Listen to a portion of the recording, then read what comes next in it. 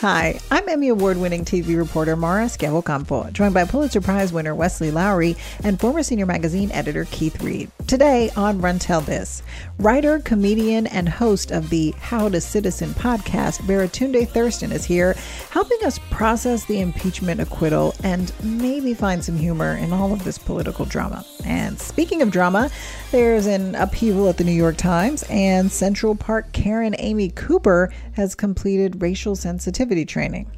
We'll get into all that. And very special guest, actress and comedian Michelle Buteau on her new book and Netflix special. It's like a family reunion today. We didn't talk about Valentine's Day. What'd you get? Who, me? You. Yeah, what you get? Oh, you know we got anything. I actually, my husband bought me a Protect Black Journalists sweatshirt, but I told him I didn't want anything, to be fair.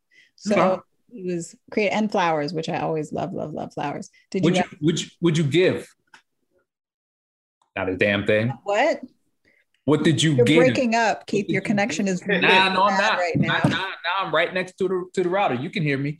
I'm the prize. What are you talking about? N-word. I'm the gift. What about you guys? N-word with a hard R. What did your fiance get you, Keith? A child.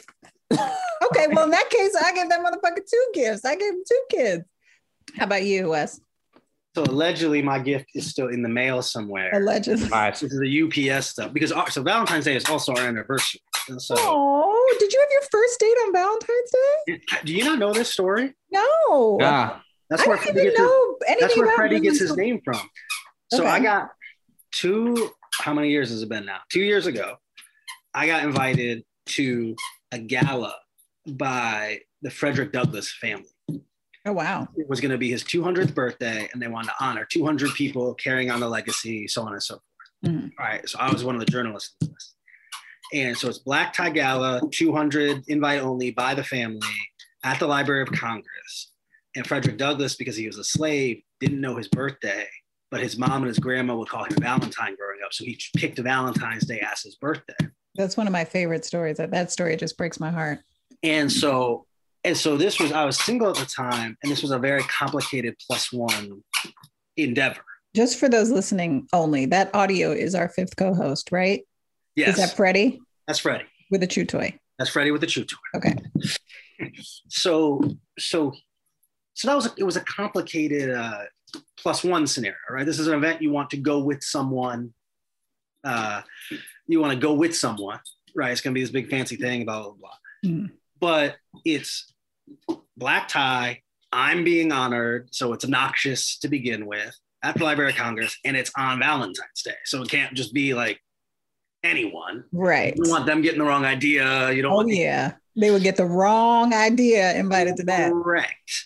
That is not just the like, oh, you're interesting, come with me to no. Right. So I'm sitting here like at my desk, literally like making a list on a piece of paper, like trying to figure out options. And Hannah, who's been like a really good friend of mine at this point for a few years, she was up in New York and she G-chats me like, hey, I'm going to be in town 2nd week of February. And I was like, oh, word, do you have a dress? And so that was our first date. Let me tell you something. You can call me whatever you want to call me, but ain't no woman just called you at random like, I'ma happen to be in DC. I'ma happen to be in town the week of Valentine's Day. By the way, what are you doing?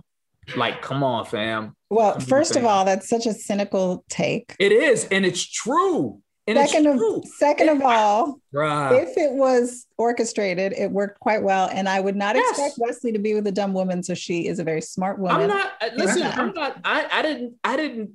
say that it was a bad thing. I'm just saying, like, let's be clear that was not a coincidence, right? I'm not saying that. I mean, she was still in her like little naive, I don't know what this is. I mean, I know we're really close friends who we flirt all the time, but like, what, my friend? No, I would not. You know, she was still in that like. That's the long con, man. That's the long con.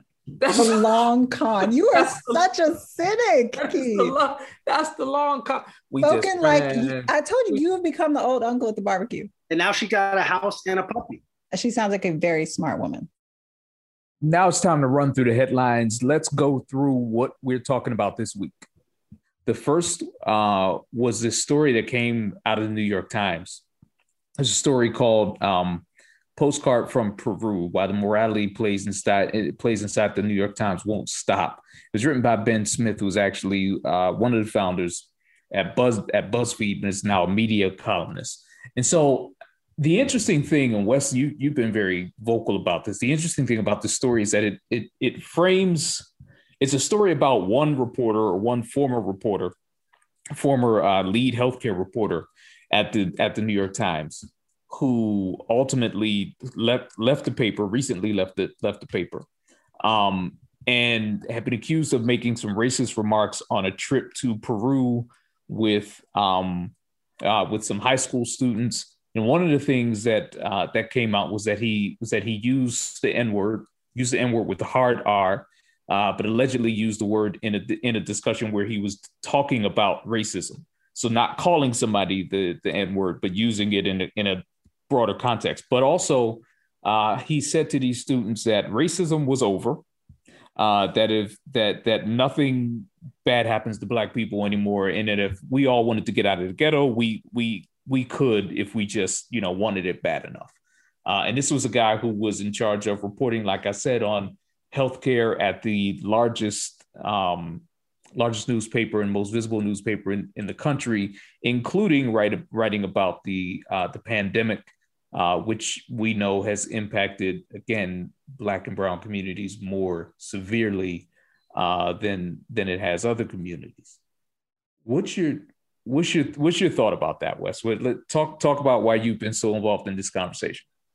Sure. So look, I think this has been a fascinating conversation. I think that one of the things Ben got right, because I thought there's a few things. First is that I do think Ben Smith's one of our better and probably the best media reporter we have, if only because when he writes, he reports. So there's new information there, new details, that we kind of live in a take economy right now where everyone's got an opinion, everyone's got 7 podcasts and a Twitter feed and a column.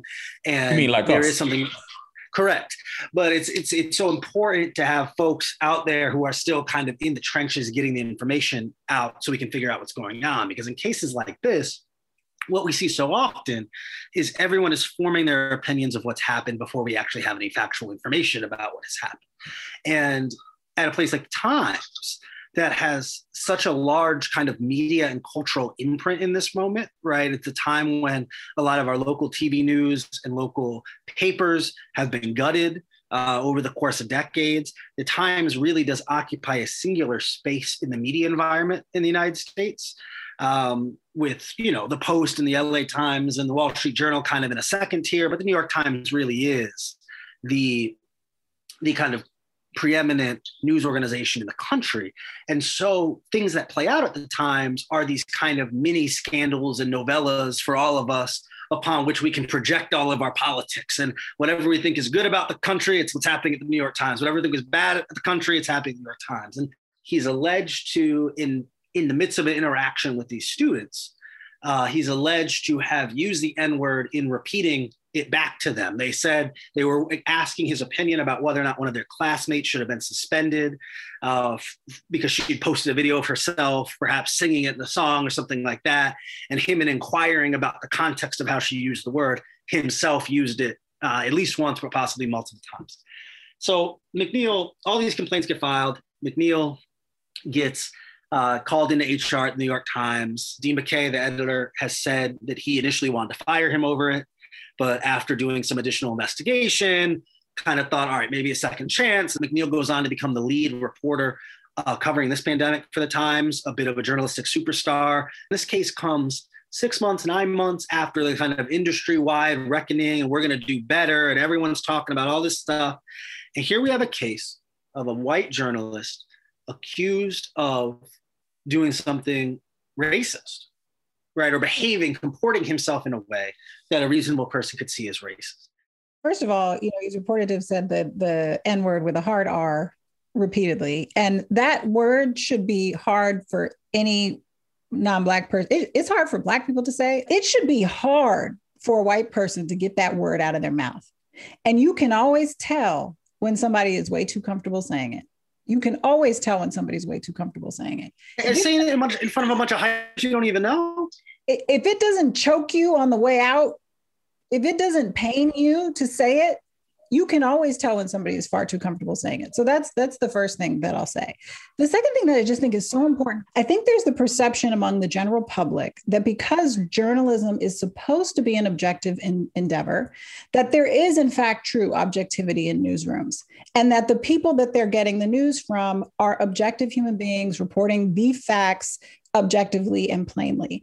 And what I think people need to realize, and what we're seeing now more journalists call attention to, is the fact that that's not the case. The same things that are happening in society, the same things that are happening in police departments, the same things that are happening in government and politics, the same things that are happening in medicine, all the systemic inequalities that we see, the discrimination, the microaggressions, all of it is also happening in newsrooms. And the reason that's important is because that's the source of your information. So everybody's understanding about race, their understandings of politics, their understandings of inequalities when it comes to medical care, their understandings of why COVID is killing so many more Black people than others. All of that understanding and information is coming from a flawed system. You're not getting your news from a bunch of objective robots. These are the people that you're getting your news from. Well, and I think that, setting aside the specifics, right? I also think that a big part of our job, and I think it's increasingly part of our job. It wasn't necessarily true 20 years ago, 30 years ago, but a big part of our job is often to be public facing in a way it wasn't before, right? That there are any number of times where I'm sitting on a panel or I'm speaking to a group of students and I take a question that I might have strong personal feelings about politically, right? But I also, being someone with base level judgment, understand is a perilous space to be in, right? You get the Israel-Palestine question. You get from the person who has a whole speech before the question, right? When I speak in criminal justice spaces, I get very charged questions in a lot of different directions. And part of my job, if I want to work in a mainstream newsroom, is to be able to navigate that question in a way that is enlightening, but also inoffensive to the people with whom I'm speaking. And again, I think Black journalists and journalists of color and women have always understood this because it's something we call code switching. That when it's just the three of us having a group call planning the podcast, I can speak in a totally different cadence and lingo and shorthand than when we're having a conversation in public, and how that conversation will get a little bit different. I think there's a real question in a world in which people of color and women are more empowered in these professional environments, have the ability to speak up. If some of that behavior is going to have to change, where it's no longer going to be quaint and cute and just part of what working here.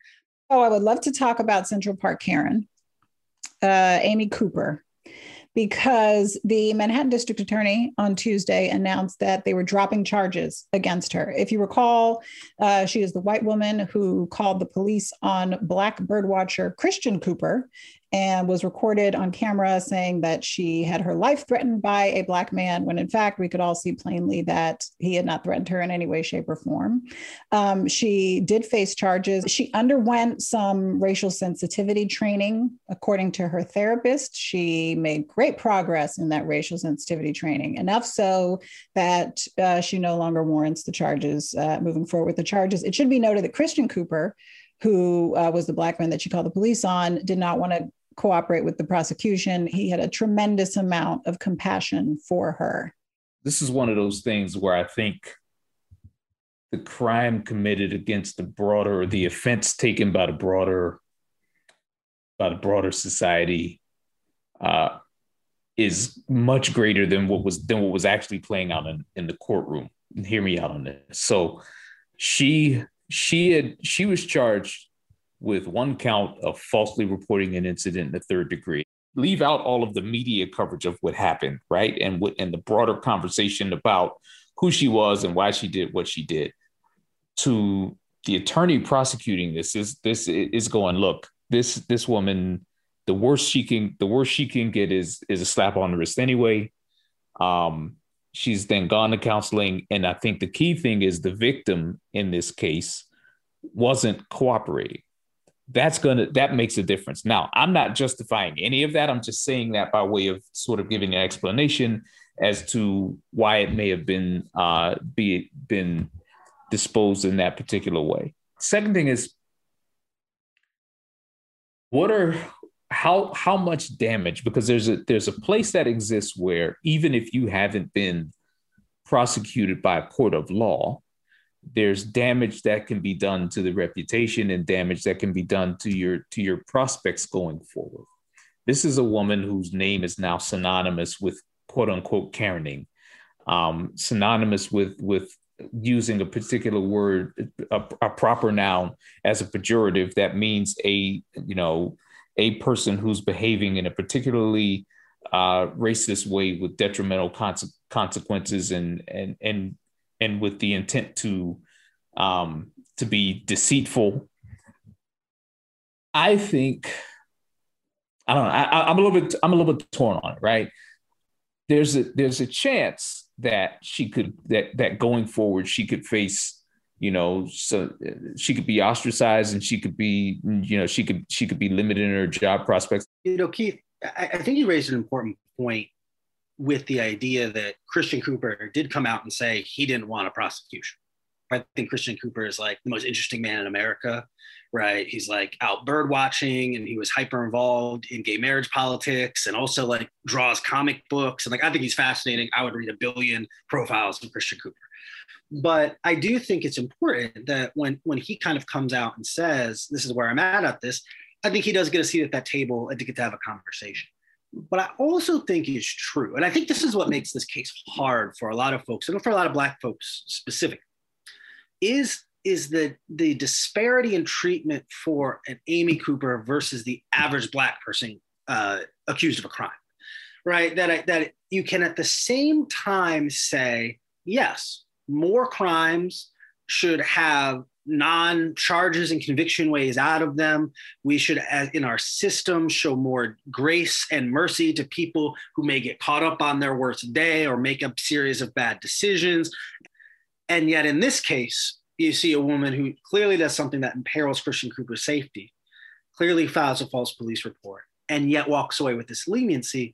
What I think people are upset about is not as much the leniency that she received, but rather the inconsistency about how leniency is applied. But I think, as both of you noted, it's not that we want police to shoot everybody. We want police to not shoot Black people. And it's not that we want Amy Cooper to be put under the jail. We just want Black people to be given the same compassion, the same grace, the same mercy, the same humanity that she is getting. So if it's a conversation about the punishment fitting the crime, yeah, Wes, you're 100% right. Nothing bad happened to Christian Cooper that day. He had an argument with a lady in the park at the end of the day, right? It was probably upsetting. He seems to have gotten over it very quickly. No harm, no foul. Why not give her a break? And that's fine. And, Keith, you bring up the issue of kind of societal punishment. Is she going to be able to get a job? Is she going to be ostracized from her community? I'm willing to bet that an awful lot of people who look like her are going to completely forgive her for this because they're going to feel bad for her because she's suffered enough, right? And that comes from a place of compassion. And it's that compassion that you see completely lacking when we're having these conversations where the quote unquote perpetrators are Black or brown, where you see people in the worst kinds of circumstances, like a mother leaving her children in the car to go to a job interview because she couldn't afford childcare. And she gets the book thrown at her, where somebody, maybe lies about their address so their children can get into a better school district because they want the best for their children's future, which every parent on this planet wants. And they get the book thrown at them. So that's what's upsetting about this, is it's highlighting the lack of compassion that so many Black, brown, and poor people face every single day. I have a question for the two of you. If you were Christian Cooper, would you have declined to cooperate with the prosecution? I like to think I would do what Christian Cooper did with this exact same scenario. Nothing actually befalls me. I'm suddenly an internet celebrity and everyone thinks I'm dope. Faced in the exact same scenario Christian Cooper is. I don't, if only, frankly, because I don't have time to be dealing with all this nonsense, right? Like that if there's one thing that's valuable is my time, and I don't have time to be going to court appearances for Amy Cooper about the time she did the racism towards me. Like I got to move on. Keith, you Malcolm or Martin? Keith's like, lock her up. Y'all already Keith would have her under the jail. Y'all already knew where I was going, right? Like, you got to go. To let something like that slide, to see someone try to weaponize that against me or someone who looks like me in a way that could have ended very badly for me or someone who looks like me, and to know that they did it deliberately, and to then have the opportunity to speak up, and then to say, no, I'm gonna let it go. I'm going to choose peace. I don't choose peace in that scenario. And it's not because I want to be punitive or because I would want to ruin this particular person's life. But I think that at a certain point, you've got to stand on the principle and you've got to make the point. Now it's time for the long run, our weekly in-depth topic with our guest this week, Baratunde Thurston. This week is going to be, in a lot of ways, a continuation of some of the conversations we were having last week with April Ryan from the White House coverage for the Grio. But now we're having our conversation in the context of the impeachment trial is over. Donald Trump was impeached by the House. He was acquitted by the Senate, even though there were more votes to convict him than there were not. That's not how the Senate works. It's funny math. And so what that means is that while Donald Trump is the only president in the United States history to be impeached twice, he does not face any ongoing political repercussions for the insurrection on January 6th. He can run for office again. And so, where does that leave us now? To talk about all this, we've got a great writer, comedian, dude on the internet, Baratunde Thurston, and wanted to bring you in and get your thoughts. What did you make of everything that happened this last weekend, week, month, years, decades? What do you think of all this? Thank you, Wesley. I've appreciated your reporting for years now. It's nice to interact with you in social media, but also this is like three things. I see you on the Zoom and I'm hearing you in the room, and I've got a version of you in my head just from having read your words over the past few years. So appreciation to the Run Tell This family for bringing me into this week. It's a lot. It's a lot, man. We have, this is all still in the context of COVID to me. This is in the context of a disease we were told was going to bring us all together and, doesn't pick winners and losers. It was like this post-racial pandemic that we were supposed to be braced for exactly a year ago. That's what they braced us for. And then we saw the lie of that, and we saw who it really affected. And we saw our governments choose where to prioritize resources. We saw them not having 95 masks or face shields. We saw them have, riot shields and gas masks instead for us when we merely said, don't kill us in broad daylight, pretty please. And so in that context, I see this failure to hold one person accountable who has weaponized his power to hold everybody else accountable for things they haven't even done or things that pale in comparison to what he has. And so, January 6, 2021 was a predictable and predicted outcome of the failure to hold certain types of people to account in this country. The same people who did the freaking Supercuts hair salon riots of summer 2020. That happened. That was the dry run. That was the dress rehearsal when they shut down the Michigan legislature with their guns because they wanted a haircut. So of course they would think, that they could do this to the U.S. Capitol, to the People's House. And there is profit in it and there is power in it. So the Republican Party, which has sold all of us out in the pursuit of both those things, is unsurprisingly been willing to undermine our democracy even further. And so last week is last year, is last century, and it's a repeat version of the story. And that's sad. It's infuriating. Here's good news. Most bipartisan conviction rate, attempted conviction vote in the history of this constitutional tool. Still, we have the largest vote count. And the only reason that Mitch McConnell was able to twist his face into this disingenuous statement about, we don't have the power to convict because he's not the president. The only reason he could say that is because we, the people, made sure Donald Trump is no longer the president. Because he got his ass voted out by 10 million votes plus. And so it's a dangerous allowance that they've made to say, okay, as long as a president waits until after election day, they can be seditious as a mug. They can do what they want. As long as they're already out the door, they can destroy the republic. That is the That's not a loophole. That is a gaping undermining of the very principle of our democracy. And so Mitch McConnell rises yet again to the occasion to somehow justify the unjustifiable and self-aggrandize in the process. Yeah, but this is we know this is all about their own political survival, right? You know, Nancy Pelosi comes out over the weekend and she was very blunt in saying, "What's wrong with you? Can't you get another job?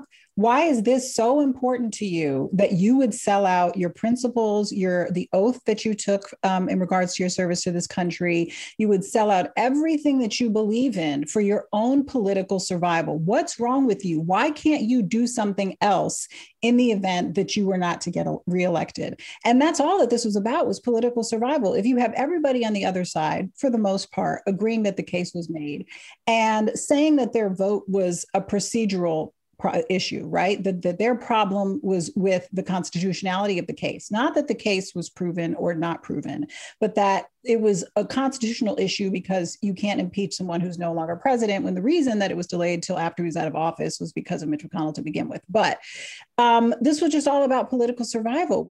I think that for a lot of Republicans, the theoretical constitutional debate gave them enough cover, right? Oh, I just don't think we're even allowed to do this, so I'm voting against. Now, if you watch the trial, there were some pretty spirited arguments in both directions on that. It seemed pretty clear that most constitutional experts thought it was something they could do in terms of impeaching a president who has now left office. And by the way, the vote passed. Once that question was settled, it really wasn't what they were supposed to be debating anymore. Donald Trump is the leader of the Republican Party. He's the most popular Republican in the country.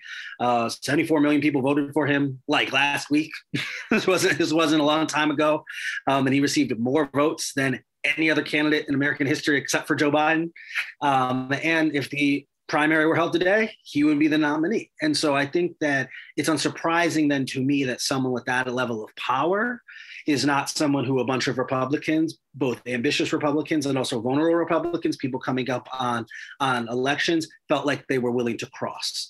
And that, again, that's not to say that these were the right decisions morally or ethically or even based on the facts that were laid out.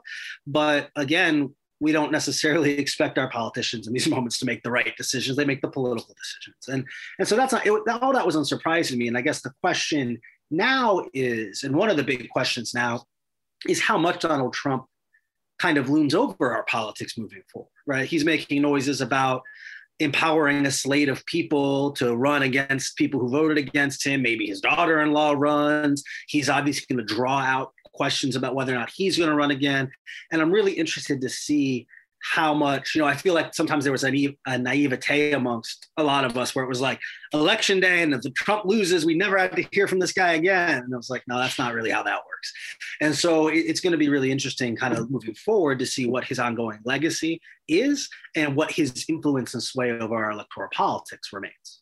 There's a lot of talk about unity, of course, which in some people's minds, unity means complete forgiveness without accountability, which is not without precedent. That's pretty much what happened after the Civil War, right? People got to go back home to their plantations.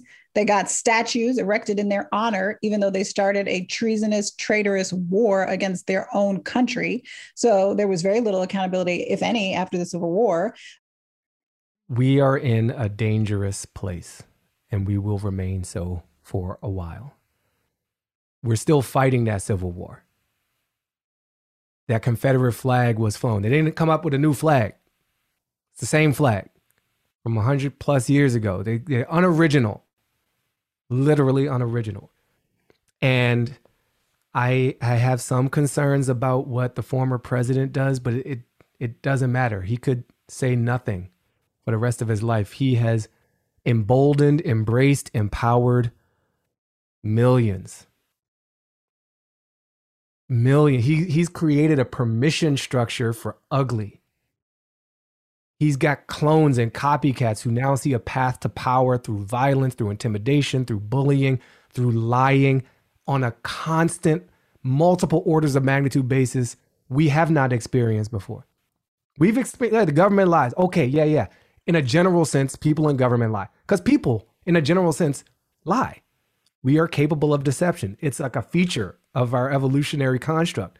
But what he did and what he showed you could get away with doing, that there's so much more that can follow this.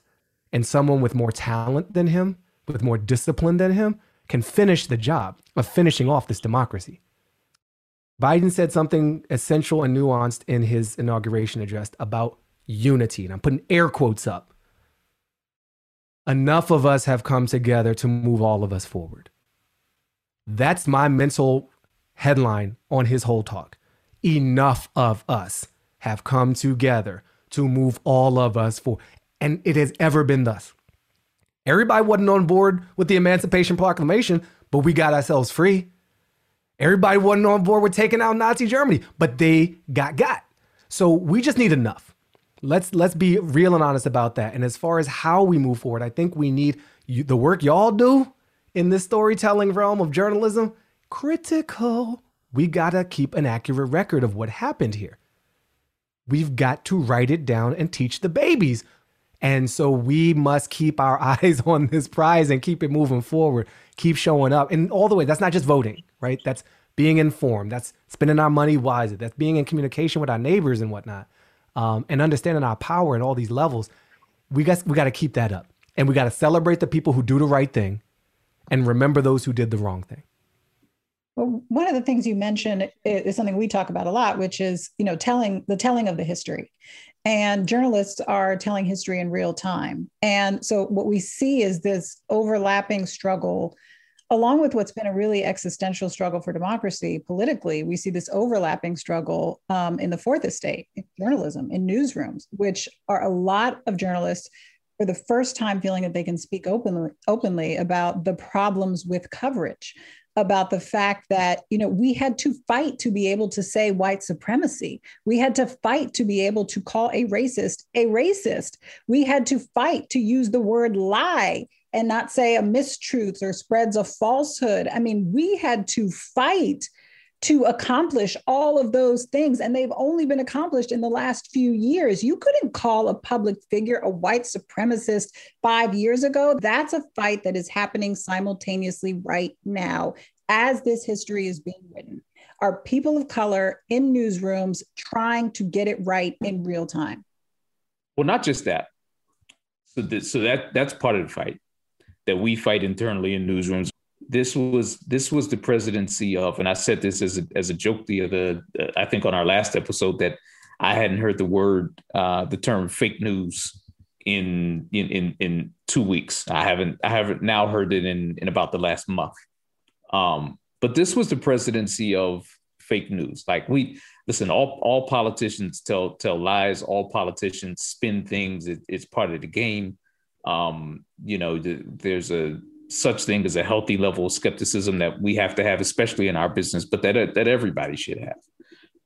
But we've now lived through an era where erosion of truth was the stock in trade of the last administration, and they got so good at it. And a lot of different forces in culture broadly just have mounted this challenge to what truth actually is. And so now we're fighting against alternative facts on every side. When we've talked on this show about vaccines and about the COVID virus and about how about the negative consequences of trutherism as it regards to vaccines, and and about conspiracy theories as regards to the COVID virus, and how devastating that could be specifically for Black and Brown communities that are already disproportionately impacted. That's one manifestation of it. And I'm going to guess that in the next election cycle, either in the midterms and certainly when 2024 rolls around, that's going to be a battle all over again. Trump threw down a gauntlet that said, you don't even have to approach the truth. I think prior to that, we were in a space where politicians could kind of stretch the truth a little bit, toss in a few lies here and there. Trump threw down this gauntlet that is, you don't even have to stretch it. You can tell bald-faced lies all the time. And if facts don't match up with what you need politically, you can just say whatever. You can call the journalists the liars. You can call your voters the liars. You can call the other party the liars, and make the facts match what you need. And I think that's a new chapter in American politics, and I think it's a dangerous one that goes along with what Baratunde was saying earlier. Baratunde, I wonder if I can put you on the spot for a second. Bring it on. Well, you come from a comedy background. Is there anything funny in this? Like, can we laugh to keep from crying? I mean, insurrection is hilarious when you think about it.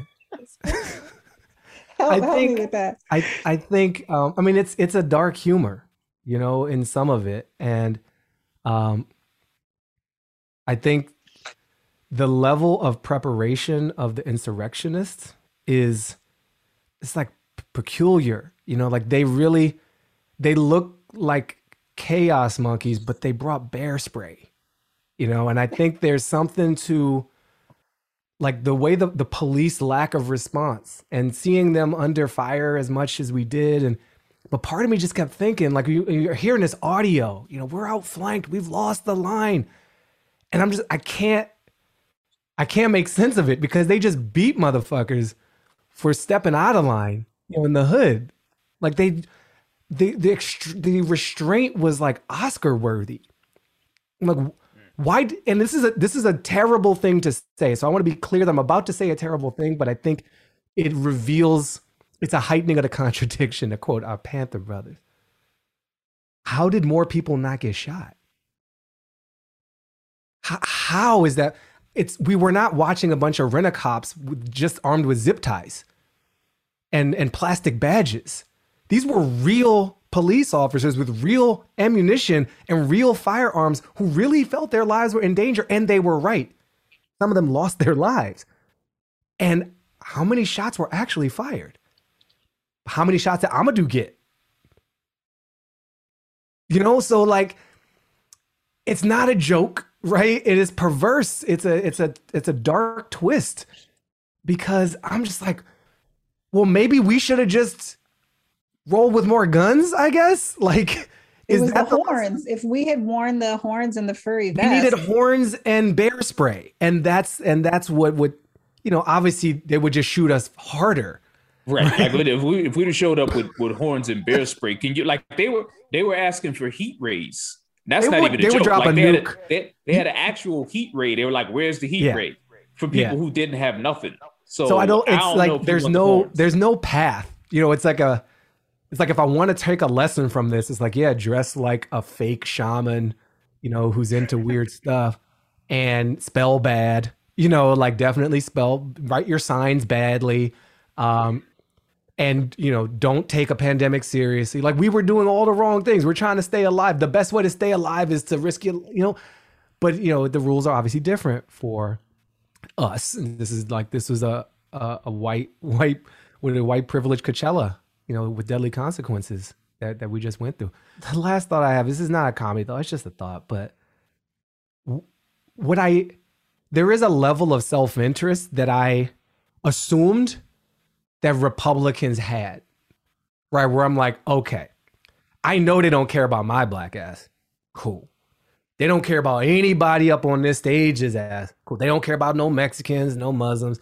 They really don't care about Christians writ large. It's a weapon and a shield to be deployed strategically for gain.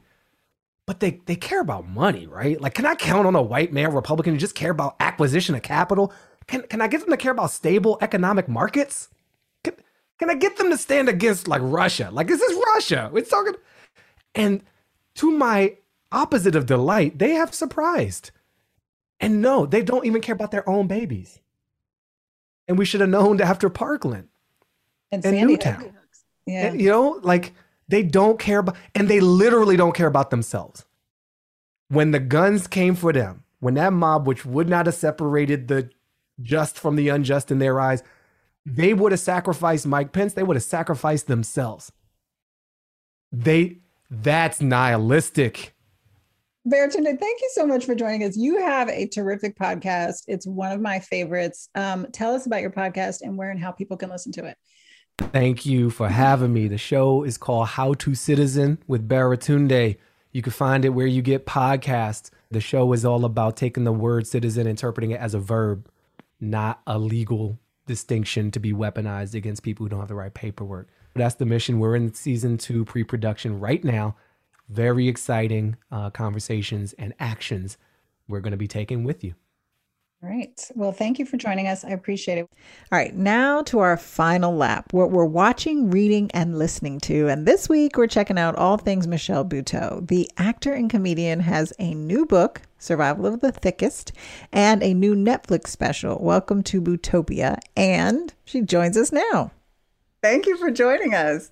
Thank you for having me. This is the 23andMe cousin meetup family tree I didn't even know that I wanted. It sure is. It's the family reunion. That's what this is. Truly. Michelle, I didn't realize that you have something in common with all of us. That you used to work in news. Yeah, I used to be a field producer and an editor for WSVN, the Fox Miami affiliate, and then also WNBC and 30 Rock. So how did you make your escape from news, please? Oh, girl, I prayed my way. I'm just kidding. Well, I mean, it's weird and it's tragic, but it was beautiful at the same time. I mean, I was working the overnight shifts when 9/11 happened, and I was supposed to get off at 9:30 a.m. and 9/11 happened around 9 a.m. in the morning. And so most terrorist attacks happen at 9 in the morning. I'm like, can y'all just wait an hour so I can go home? Is that a thing? Like, did you research that most terrorist attacks happen at that hour? Or like, no, I'm just going off of my experience. Please do not quote me. No, I wasn't even trying to quote you. I just want to know what time I should stay my ass in the house. Yeah, like, that's the thing. Yeah, I don't know. Now with high-speed internet, who knows? Everybody's on their own schedule. But this was 2001. And so, I started comedy 3 days later.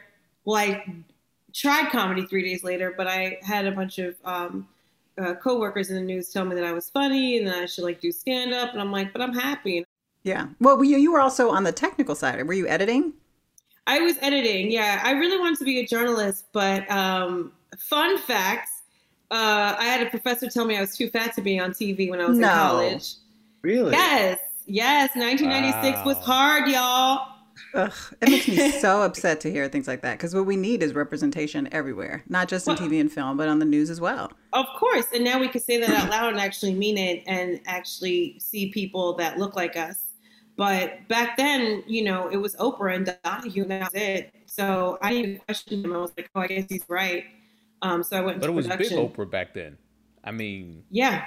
Like we didn't even get thin Oprah till the 2000s. So I know she was the one. It was almost like you have the one. So you have a new book out, Survival of the Thickest. Yes, plus so many world. One of the things that you talked about is kind of the camaraderie that you have found in Hollywood with other Black actresses. And you talk about kind of the waiting room for casting for those Black girl roles. Yes. Where traditionally actors, they're in competition with each other. So the energy in those rooms is not necessarily one of love and camaraderie.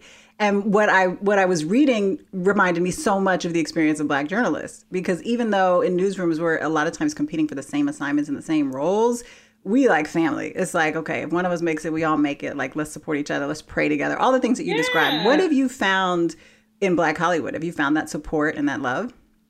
I have. I really have.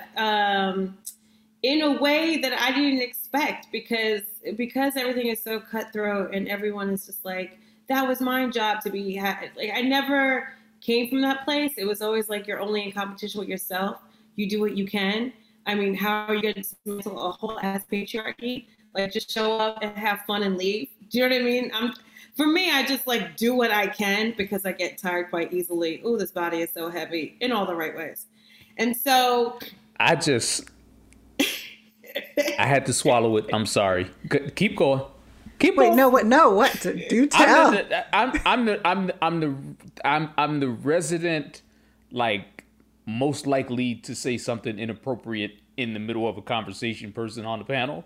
So, that's what you get to swallow. You just gotta ignore me.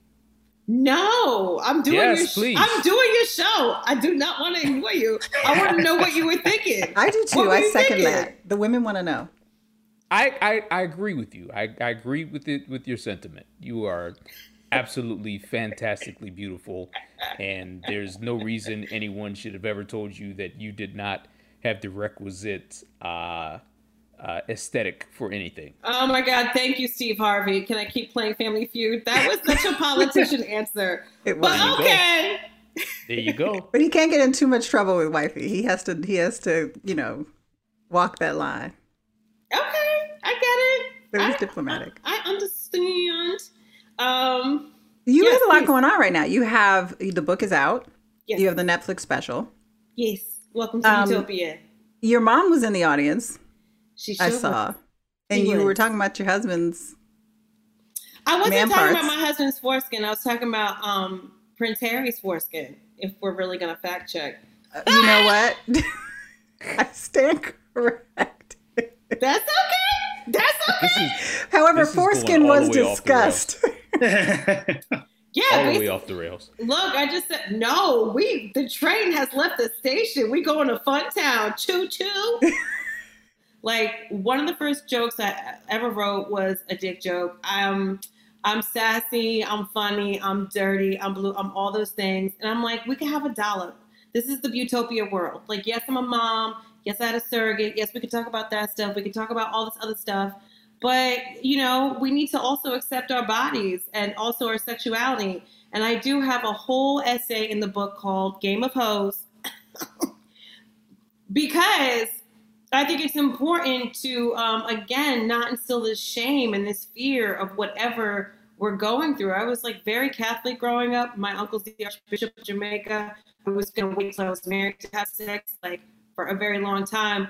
And I was like, wow, isn't this nice that I get to figure out, like Julia Roberts in Runaway Bride, how I like my eggs? Because no one ever asked me later in life, and that's fine. I feel like, wow, isn't it, even filming First Wives right now, having sex scenes, everyone's like, ooh, do you feel okay about this? I said, I'm so proud as a size 18, 20 actress to be worthy of a sex scene and not just be the best friend at brunch that's just hearing all the escapades, sexcapades, like big bitches are worthy of love too. And we're sexy and people do want us. So yeah, shout it loud and proud if you want people to know. I'm just like a big fan of open up your mind, your heart, and your legs to love. I found my husband on a one-night stand. It's been 12 years. Happily married. What was the question? I think you lost a dollop of dick. I kind of got distracted a little bit, but that's what it started. Your mom was you in the got audience. distracted by a dollop of dick? What's No, a dollop of dick would never Here we distract go. me. It takes a lot more than that. However, it was the fact that your mother was in the audience that was what I That's remember. what it was. Yeah, because her so- face, she was like stone faced. How She's did a those very- jokes go over with her? She's a very conservative woman, but she's happy that I'm happy. I'm the only child, so it's different when you're the third person. You always end up disappointing them no matter what, but you're also like the light in their eyes as well. So, she knows me, she knows my heart, and she knows my check. Nothing wrong with that check. I do want to get back to something that Mara asked you in a different context, right? Because you mentioned dismantling patriarchy. We've talked about body positivity already in this conversation, and clearly with the dick jokes, we're talking about sexuality in all its forms and who gets to express it. Do you feel like there's a difference? Oh my God, of course. I mean, I feel like something happens every year, but it's so slight that you really can't put your finger on it. When I listen to my friends, my younger friends, complain about the lack of diversity and the Me Too movement and all the other things we need to do, I'm just like, I get it. And there's always more work to do. But look at TV 5, 10, 15, 20 years ago. We made a leap, and that's us pushing everybody. That's us creating our own content. That's us also having other platforms, streaming platforms to pitch to. It isn't just the same 4 or 5 places that we have to go to that are like, decide if we're worthy or not. So yeah, I think it's definitely a different conversation publicly. But I've always been this bitch. Well, Michelle, I kind of wonder what, a lot of your comedy and writing, you talk a lot about your body being a bigger woman, and it's interesting, I think, like in this moment where there is kind of a space where everyone can kind of talk the way they want to talk, how they want to talk about different things. Do you still see any backlash? I mean, do you see backlash to that still? Do you think are we going to fall off a cliff as it relates to, it's one thing for everyone to be like, yeah, we got Lizzo, and so we love, big women. But like, what happens when we round the corner? Yeah, of course. There's always going to be some sort of fat shaming, but and there's also, the fact that I talk about my body is people are offended. Bigger girls are offended. They're like, why would you say that? It's like, because it's my body and I get to call myself whatever I want. You don't get to say whether I'm fat. Fat is still beautiful. Thick is delicious. Move on. I think it's important though that we have those conversations though. I mean, we don't have to cancel people. That's ridiculous. But it's like that friend that loses too much weight. I'm not gonna talk about Al Roker. Someone that loses so much weight and you're like, oh no, that doesn't look good on you. And then they like figure out the balance. That's what this is. We got to figure out the balance. I would love to hear about what you have in the works. You mentioned you're shooting First Wives Club. You have the book. You have the Netflix special. You mentioned you just finished a movie with J-Lo. What can we expect to see you in the coming months and years? Months and years. Yeah. Well, because I know movies always shoot like way ahead of time, right? You shoot something that doesn't come out for like 2 years. That is correct. I just shot the J-Lo movie, a year ago. Whoops, because what is 2020? And that comes out May 14th with Maluma and Owen Wilson and Sarah Silverman. And that was just like, so fun. People that you understand why they're a force to be reckoned with. I'm like, we're in between takes of a movie. She's dancing for no reason, talking to people. She has 20 people around her and she's just looking at iPads, making decisions. And I'm like, wow, I have a hangnail I have to get to. It's on my to-do list. And I just want to sit down. Like, what? She's just a walking Shark Tank episode all seasons. Anyways, what did you ask me? Oh, yes, the stuff I got going on. Can you tell I haven't talked to anyone all day? It is. You can come hang out with us anytime you want. The movie, the book, and I just filmed also a season of The Circle, season 2 of The Circle that will be premiering on Netflix sometime, which is great. Well, we definitely look forward to checking out all of it. Thank you for taking some time for us. Oh my God. See you at the next family reunion in New Orleans. In my white dress with a barbecue stain. That's how the all white party. Ow. Hey, don't forget to subscribe and please leave us a 5-star review. And the conversation continues on social media. Please follow us on Twitter and Instagram at RunTellThis_. Check out new episodes every Wednesday. Run Tell This is an independent production of Mara Scampo, Inc.